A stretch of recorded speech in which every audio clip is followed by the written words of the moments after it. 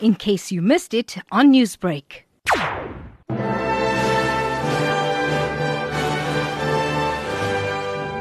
So there's not much freedom on Freedom Day, especially when you're on lockdown with your parents who just want to deep cleanse the house and a lot of gardening. And then there's me who just wants to binge on junk and Netflix.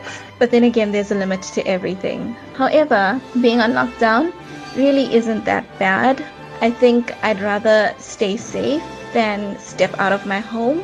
From 1994, we've got freedom. We can visit any kind of a place. That's not only for whites. We can visit any beaches, any restaurant. We're quite happy for that.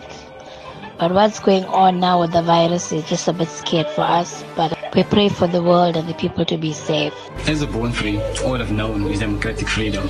And this lockdown is the closest thing I have to compare with the rules endured during the apartheid era.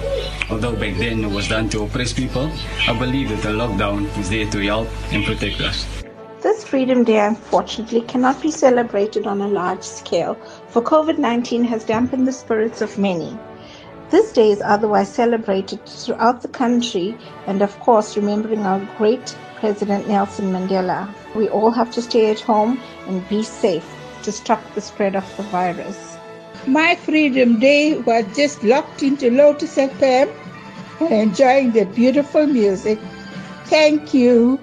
You in my prayer, and I love y'all.